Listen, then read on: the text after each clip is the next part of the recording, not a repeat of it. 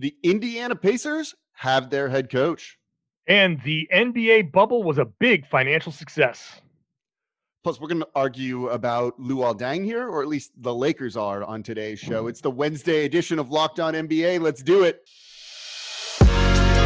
You are Locked On NBA, your daily NBA podcast. Part of the Locked On Podcast Network, your team every day. Welcome to the Wednesday edition of Locked On NBA, the daily podcast covering everything you want to know about the association. Available wherever you get your podcast. No paywall. Just hit that subscribe button right there. On Wednesdays, I'm your co-host, Jake Madison, at NOLA Jake on Twitter, and the host of the Locked On Pelicans podcast. And I'm John Corrales, at RedsArmy_John on Twitter, and I host the Locked On Celtics podcast. John, while we're recording today's show, are you playing cards in the background and not going to pay attention to the interview? Yes. Pulling a John Wall here. Pulling a John Wall. That was spectacular. Care. He's like, hold on one second, throws down a card. Yeah, so I just talked junk to all my football friends, and hold on one second. The best was him just asking to repeat the question that he just straight up did not listen to. And like, I'm not even knocking John Wall on this. I love digital online content like this, but let's not pretend like this stuff matters all that much. And there's definitely been times where I get called. I do a lot of like radio hits in Louisiana and New Orleans, and sometimes I forget about them. Like they'll text me in the morning, and then all of a sudden my phone rings at like 7:22 for the hit at 7:25, and I've completely forgotten. And I'm like cooking dinner, and I've got like my phone on my shoulder while I'm trying to like flip something over the grill. So like I get it. He probably just completely forgot and like had to take this thing and just didn't care. Right. I mean, they were talking football. Like, what did John Wall care? Like also that, right? Yeah, like John Wall. Cowboys were terrible. He's a Cowboys fan, I guess. I don't know. I didn't pay attention to that, but he's probably sitting there playing spades with his friends, and then all of a sudden he's like, "Oh crap!" Just like you said, like, okay, yeah, let me take this. But I do not have enough respect for what's about to happen to stop playing my game. It was kind of fun. I enjoyed it. You know what? I think that probably gets more eyes on that, whatever that ESPN show is. And I didn't know it existed until today. In a way that like a good interview with John Wall would have gone. No one would have known that he did that show if he wasn't playing spades. I don't even know what that show was. But it's just funny. You're right. Like sometimes, and it's not even a train wreck. It's just it was actually funny. What a great segment. Like that. I love something like that versus them taking it too seriously. Anyway, to put the cards to honor down, John Wall, I'm just going to stop paying attention to you for the rest of the show. That's probably what most people should do just in my like everyday life with everything that I do. So I can't fault you on this. But the Indiana Pacers took their head coaching job seriously and made a hire today. Hiring Nate Bjorkgren out of the Toronto Raptors, one of their assistants, to be the team's next head coach. So the thing that I'm actually jumping to about this was I think this name kind of surprised a lot of people, and a lot of people were finding out who he is for the first time ever today. Yeah. His Wikipedia page did not have a picture, and I just pulled it up, and now it does. So there you go, Nate. You've made it. You've made it when you've got a complete Wikipedia page now. I think this is a sign, first of all, that the Nick Nurse coaching tree is starting to be in demand. Now, Bjorkgren goes so far back with Nick Nurse that Nick Nurse was one of his assistant coaches in college. That's how far back him and Nick Nurse go. They won a G League championship together in Iowa. He's been on his staff for a couple of years. I mean, he's known Nick Nurse for like 25 years. If you're trying to get some of that Toronto Raptors shine, then get one of the closest guys to him who's learned from him as a player, as an assistant, who's grown with him. So I think Indiana's looking to get, they're in this unique place here where they have some good young players and they're trying to build up some stuff. And they're not going to be, I don't think, one of the top 4 teams in the East. So they're looking to a guy who's learned how to maximize talent. And I think that's one of the top reasons why you hire a guy like Bjorkgren. Look, I kind of like this. This is a very good time to be looking for a head coach in the NBA, I think. And like there's like few names that I could throw out there that would be like, oh, that's a bad hire and they shouldn't do it. This is a team that was looking at maybe Mike D'Antoni before, which like, sure, fine, but is that really the direction you want to go for a team that's probably going to be in transition and be in transition for a couple of years? When you look at Bjorkgren and his background and what everyone seems to say is going to make him successful is he's got all of that kind of varied experience with a variety of different teams, which means he should be able to adapt and coach these guys well, whatever group it's going to be. And that might change on a year-to-year basis. So if you're trying to be somewhat competitive and you're going to have a lot of roster turnover, you need someone that doesn't coach a certain way. Going through a coaching search here in New Orleans, whenever a name gets brought up, people immediately ask me, what's his coaching style? What does he coach? What's his offense like? I don't want a guy necessarily in a situation like that has that defined style. I want someone who's a little bit more adaptable and maybe a little bit forward thinking that comes with it, like Nick Nurse. And this guy probably is the closest thing to that right now.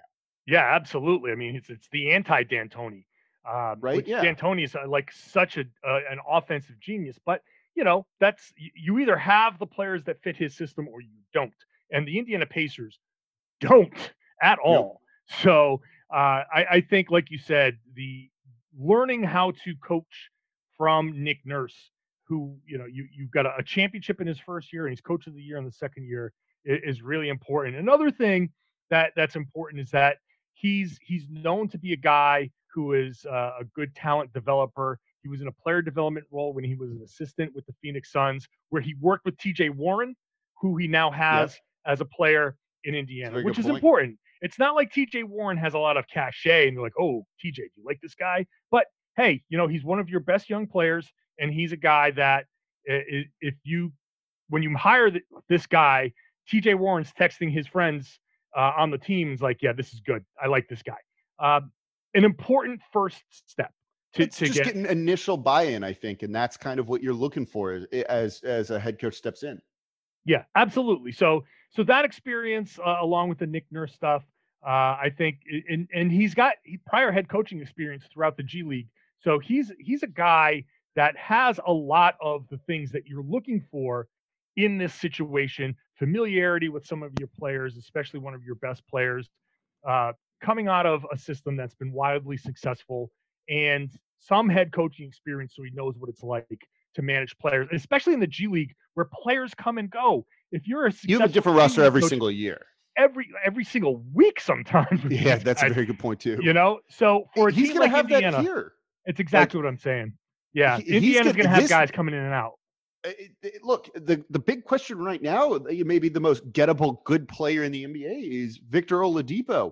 He seems to there seems to be some smoke about him wanting out. And eventually, are they going to trade him? And that probably leads to like complete roster turnover at that point, as Indiana's kind of acting a bit like a small market team. And if you're going to be cheap and be a small market team, you at least need someone who can kind of get the most out and overachieve a little bit. Yeah, I mean, and this is his first job, so he's not going to be like. I'm sure he's going to express his opinions because he's a head coach, but he knows what he's getting into. They get a little bit more leeway with him. He's going to relate to these players. I think it's a good hire. I honestly, I don't know a ton about Nate Bjorkgren because these assistants, you either if he's not one of these career assistants, then he's a relatively young guy, a 45-year-old guy getting his first shot in the NBA. Mostly, I just like these young guys who have worked their asses off, getting their opportunities. And I think this is a good situation for a first-year head coach to learn a little bit on the job as the head guy, and to impart some of the things that he's learned with a young team in transition. So I think by all accounts, in all of the stuff that I've read and listened to throughout the day, trying to learn more about Nate Bjorkgren, it seems the consensus is that he's regarded as a good hire, a good basketball guy. So I think Indiana made a good decision. Yeah, I agree. Again, as I said before, like there's so many names out there that you can throw out that all seem like they would be great hires. It's a good time to be in the market for a head coach, and I think that's why you've seen so much turnover in the coaching ranks this offseason. So there you go, Indiana Pacers with a new head coach. Coming up, we're going to take a look at the league finances. We're going to probably laugh a little bit at the Lakers trying to get rid of Luol Deng's contract too. We'll probably also laugh at probably will. We will definitely laugh at Andre Drummond coming up. So all of that and more in today's edition of Locked On Pelicans. But before we get to all of that, today's show is brought to you by Built Bar. This is really simple. Built Bar is the best tasting protein bar ever. John and I spend our own money on Built Bars and basically eat them daily. I don't know what else I need to tell you about these things other than that. But also, if you want to know more, they're low calorie, low sugar, high in protein, high in fiber. Compare the nutrition facts to other protein bars on the market. These are probably going to beat them. They've got some that have 19 grams of protein, 180 calories, or 17 grams of protein and just 130 calories. And these are also going to taste better than anything else out there. I was out running a couple errands the other day, ran into a supermarket to buy a protein bar because that's what I wanted to have for lunch. They didn't have Built Bars. I bought something else. Honestly, it was terrible. It tasted kind of metallic. It was chalky. It was dry. Like nothing good about this. These things are soft. They're easy to chew. They're covered in 100% real chocolate. John, what is your favorite flavor? Peanut butter, man. I'm a sucker for peanut butter. I love them. And it's got like 19 grams of protein and just 180 calories. I take mine to the gym with me. So after I'm done lifting, I have my Built Bar. So I get all the protein to help, with the muscle building. And the only 180 calories, it means that I don't blow out all the stuff that I did cardio-wise. So it's perfect for me. Yeah, that's exactly what I do. I have one after I work out, basically as a meal replacement too, and it's awesome. And they just taste really good. I'm a big fan of the salted caramel and the lemon almond cheesecake. If you've ever bought Built Bars before using the Locked On promo code, they've reset it so you get to double dip and get in there again, and it's even better this time. So go to BuiltBar.com, use promo code Locked On, and you're going to get 20% off your next order. Again, that's promo code Locked On for 20% off at BuiltBar.com. Don't forget, subscribe to Locked On NBA wherever you get your podcast. No paywall, daily, here Monday through Friday for y'all, breaking down everything you want to know about the league. Subscribe wherever you get your podcast. All right, John. So there's been a lot made about the NBA's bubble and should they have come back, should they have not, all of that stuff. And we've talked a lot about it, the future of the league and stuff like that too. But you know what? When you look at the money, and sometimes it's as simple as that, there was a lot of money at stake that basically the league saved by putting this back on and going to the extent that they did. Yeah, they spent $180 million to operate the bubble for 100 days, and it ended up basically making them $1.5 billion, which it's not all profit because that offsets the losses that were expected. But $1.5 billion is a lot of money to recoup, which will help, I think, in the long run, allow the league to get back to its normal finances maybe a little bit sooner than it would have otherwise. There's a lot of talk before the bubble of they should just cancel it. A lot of people were saying, we don't know what this COVID thing, what's going to happen. They had 0 positive cases, 0 tests positive, and they recouped $1.5 billion. I would say that this worked perfectly. I can't think of a single, it's not that it was a perfect situation because there were negatives to it, but for the league to come out of this completely clean and offset a $1.5 billion in losses, that's as perfect a scenario as they could have hoped for. Yeah, look, we don't need to get into this. You can argue like the moral and the ethical concept of them actually doing this and using tests and stuff like that. But for the league, which needs revenue to survive, look, it employs a lot of people. Yeah, it probably went as better. This is probably the best case scenario for him, right? Like, I don't think this could have gone any better. Not one single positive case. You had very few incidents in the bubble regarding players in the first place as well. And you crowned a champion, you made your money back. And if you're a player, you've probably got to be thrilled about this too. As rough as it was to be in there for some of these teams to be in there that long, knowing that the league is withholding part of your paycheck and the ownership might try and fight to withhold more, getting more money back in this means you're getting paid more. And so everyone's probably happy about this. Yeah. And look, we're now going into the portion where the league and the union has to negotiate for next season. And no one wants to go through the bubble again to start the season. They're not going to agree to that. No. But what they do have here is in their back pocket a plan should they need to go to this again. That's a good point. they can go to the union and say, look, I know it's not perfect. Guys struggle through it before. Maybe you can modify and tweak a couple of things, but they can look at it and say $1.5 billion in revenue from those 3 months. We know we have that deal that we can, if we can duplicate it, if we're in a pinch, that's there.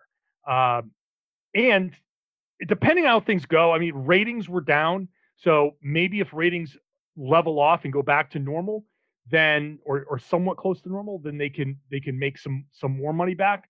But they do have this in their back pocket if they need to get to it again.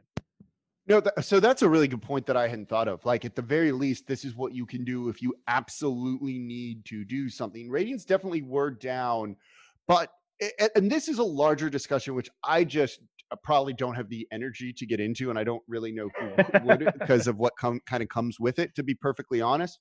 Ratings are down everywhere. I think that's a really big thing, but engagement with the NBA is up and through the roof. I think you mentioned the number to me before we started recording. Yeah. So the NBA, as far as ratings goes, and this is from the Sports Business Daily report, the NBA's postseason ratings dropped 37%, including a record low viewership for the finals, which sounds bad. However, this is the climate that we're in. The Major League Baseball Division Series was down 40%. Stanley Cup playoffs down 38%. U.S. Open tennis down 45%. Kentucky Derby 43%. Yeah, they're down US everywhere. Open golf 42%. So everything's across the board through a lot of different demographics. So a lot of the things that we're hearing about with ratings wise, some of it can be explained away that people might just not have been in a mood to watch sports. But it's also a bandwidth issue. Like, people are always pointing out, just to go on a small rant with this, that Sure. like, hey, there was no NFL game against the finals and the numbers were down. Well, you know what? Normally when people budget out their time for the week. If I'm going to watch 3 football games this week, maybe I don't have time to watch an NBA game, even if that NBA game is on a night when there's no football. Right. It's a bandwidth. So you only have so much capacity for it. Right. And, there's a lot going on in the world. Some people, maybe they just don't have the time. Maybe people have had to take a second job. There's so many different things you can get into that. But 6.9 billion video views across all NBA social channels, which is a monster number, a record for total video views. So their digital audience for nationally televised games was up 34%. And this is really where the heart of this lies. And I've heard Adam Silver talk about this when he's talked about the ratings before. Anytime ratings come up, he points to this type of engagement. This exact type of thing. And you said the perfect thing before this when we were going over the show. Go ahead, you say it because it's your line. Yeah. So here's the thing. The engagement is up. And it's impossible to monetize, or no one has figured out the magic bullet how to monetize this sort of content. And the person that does will probably be one of the richest people in the world. I'm like fairly certain of that. If you can figure out how to monetize a 45-second video of dunks or highlights from a game that people are watching over the whole game, and part of the reason for the ratings decline, I think, you're going to make a lot of money. No one has figured it out yet. We were talking, it's not mid-roll ads. Look, you listen to this podcast. There's ads in the beginning, there's ads at strategic points in the show, and ads at the end. Those middle ones really get people listening because they're kind of right in the middle of the content, I think. The beginning ones you can kind of tune out a little bit. So if you do pre-roll ads in some capacity on this 45-second video, just use that kind of form as an example, you tune it out. How do you monetize this stuff? Twitter, all of those retweets you get when people dunk on one another and make jokes, doesn't do crap for you. You don't make any money off that. Yeah. And so this is going to be the interesting part of how the NBA responds, because the NBA doesn't necessarily care so much if, like, I'm sitting here, if I'm watching a game from home, which obviously at the end of the season, that's what most of us were doing, even beat reporters like me. And I have a way to record the game and send out a clip. So I cover the Celtics. Jaylen Brown gets a steal and a dunk. Record, clip, tweet it out. Send it boom. out, yeah. Tweet, lots of engagement for me. 20,000, 100,000 people get impressions on it. Twitter tracks the stuff. Right. That's great. Right. NBA doesn't make money off that. NBA doesn't make money off of that. Should they? They probably at some point. Now, Major League Baseball and NFL have cracked down on stuff like that. The NBA Now they're in a little tougher financial situation. They've seen that as promoting the game and They've driving been really interest good in the about game. letting people use that and stuff like that. But they're They've cracking been down great. too. Free Dawkins doesn't exist really anymore. Right. So there's going to be a point here where I wouldn't be surprised if the NBA does crack down a little bit on that, because part of how you monetize some of this stuff is you funnel everybody into the official stuff. Then you get Yep. your ads that can't skip, the mid-roll ads. You frame your video player with whatever ads, sponsors that you want. That's where you end up, I think, monetizing a lot of this stuff. So the league not only recoups money off of the bubble, but I think out of the bubble, they look at these numbers and say, the digital stuff is way up still, Way even up. after all. That's why Silver points to it. Right. The concern that I have when it comes to the ratings and stuff like that is not this season in a vacuum of it being down 35, whatever it was. Right. The ratings have been declining now for about 10 years or so, steadily. There's no getting around it. Those are the facts. I think it's due to the rising engagement like this. So ratings go down, this engagement goes up, peaking this year that we've seen it. If you can't monetize it, that is a problem. It is a problem. But I think this bubble, aside from recouping money, which is nice, Yeah, gives them this like stark contrast of ratings down 37%, but digital audience for nationally televised games up 34% compared to last year. Now that's percentage points. It's not total numbers, but to have a record for total video views staring them in the face, if I'm Adam Silver in the NBA front office, I look at this and our financial situation, I say, this is the priority. And maybe 100% probably already said that that's the priority, but like figuring that number out is the absolute priority, because through all of this other stuff, where all of the TV numbers were down so much, the digital stuff was not hurt.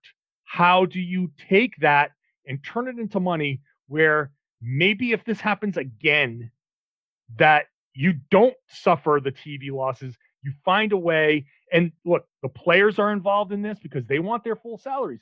People don't really realize the NBA held out 25% of these guys' salaries in escrow. That is probably not going back to these players. Every player essentially took a 25% pay cut once the league shut down. And they may end up taking a 25% pay cut next season to help make it. The numbers you see on contracts are fake. What you're actually getting paid, what these guys are actually going to get paid next year, might be 25 to 30% less than what the numbers show on these cap sheets that you look at. The players are heavily invested in trying to figure this out too, because if something like this happens again, they want to see if there's a fallback to maybe bump this up and not lose as much money. There you go. You want to be like Zuckerberg rich, try and figure out how to monetize this. And there you go. And if you happen to make this your career path, and if you do, dear listener of Locked On NBA, actually figure it out. Like, I don't know, like I was like, can we each get like 0.01% of whatever the money you make is? Like, that's not even a lot. Just a little taste. It's like nothing, right? We inspired you. That's what we do here on Locked On NBA. That's it. So we will inspire you again in the coming up. I don't even know how to transition. We'll inspire you in the next segment when we laugh about Andre Drummond, Defensive Player of the Year vote getter Andre Drummond, and Luol Deng, former Laker, more importantly, former Minnesota player for 22 games. We'll get into that and what the Lakers are trying to do with him here in just a moment. Before we do that, though, today's show is brought to you by Roman. Look, it can be awkward or embarrassing to talk about erectile dysfunction, and usually we just brush it off or blame ourselves. But Roman is here to get you the advice you want and the help you need with no shame. With Roman, you can get a free online evaluation and ongoing care for ED, all from the comfort and privacy of your home. A healthcare professional will work with you to find the best treatment plan, and if medication is appropriate, Roman will ship you real medication with free 2-day shipping. The whole process is straightforward, simple, and discreet, and getting started is even easier. Just go to getroman.com/lockedon and complete an online visit. Erectile dysfunction used to be tough to talk about, but now there's Roman. Complete an online visit today to connect with the doctor and take care of it. Just go to GetRoman.com/lockedon to get up to $50 off your first month of ED treatment, a free online visit, and free 2-day shipping. That's GetRoman.com/lockedon for up to $50 off your first month of ED treatment. Again, go to GetRoman.com/lockedon. Don't forget, subscribe to Locked On NBA. No paywall, Monday through Friday podcast breaking down all the news you want, joking around different things. We're going to make fun of some people in the third segment here because it's the off season. Why not? So subscribe wherever you get your podcast. We start with a quick one, right? Like the Andre Drummond news. Oh, sure. Let's start there. This article that you sent me about Andre Drummond made him opting into his player option of like $28.5 million feel like a threat. Yeah. Well, that is the threat, that you're going to have to pay Andre Drummond all of that money. Like, Andre Drummond's good at what he does. I just don't know that what he does matters as much anymore. No, it doesn't. It just doesn't. The rebounding's nice. The points are nice, like 17 and 7 sometimes. But like at a certain point, like, he kills you. How many points are you losing out there on the court because of bad spacing? Right. Look, I hate to say it, because in a different world, if this was 20 years ago, Andre Drummond would be making more money than anybody. Be one of the best players in the NBA. Right. So, Andre Drummond right now, unfortunately, the game is passing him by. Now, luckily for Andre Drummond, he's made a significant and is going to be okay no matter what. He's going to opt into this almost $29 million for this upcoming season. And if he gets traded, he's got an 8% trade kicker. So he's going to make even more money. Maybe. Right. So the league just doesn't demand that you have an Andre Drummond on the team not at all anymore. And if you can't get especially an Andre one that Drummond, doesn't play defense, it's one thing to play defense and protect the rim. Right. But hey, man, rebounding is got a defensive player of the year vote, man. He did. Rebounding is in fact defense, and defensive rebound, clearing away a miss is completing the stop. I will completely admit that, but that's not what you need from your center spot anymore. The league has moved away from these kinds of guys, so he can opt in. He should opt in. Cleveland can try to explore options for him, or they could just say, you know what? See ya. The fact that they were talking about an extension. So the article was like they're talking about an extension and they are far apart. Yeah, because if he's not making like the mid-level or less, you're going to be really far apart with him. Yeah. I think like Kevin Arnovitz. What are his salary expectations? Well, he probably won't. He doesn't know. He probably wants about what he's making now. He doesn't want a big pay cut. Kevin Arnovitz has a great way of looking at today's center situation. He calls it a mercenary position.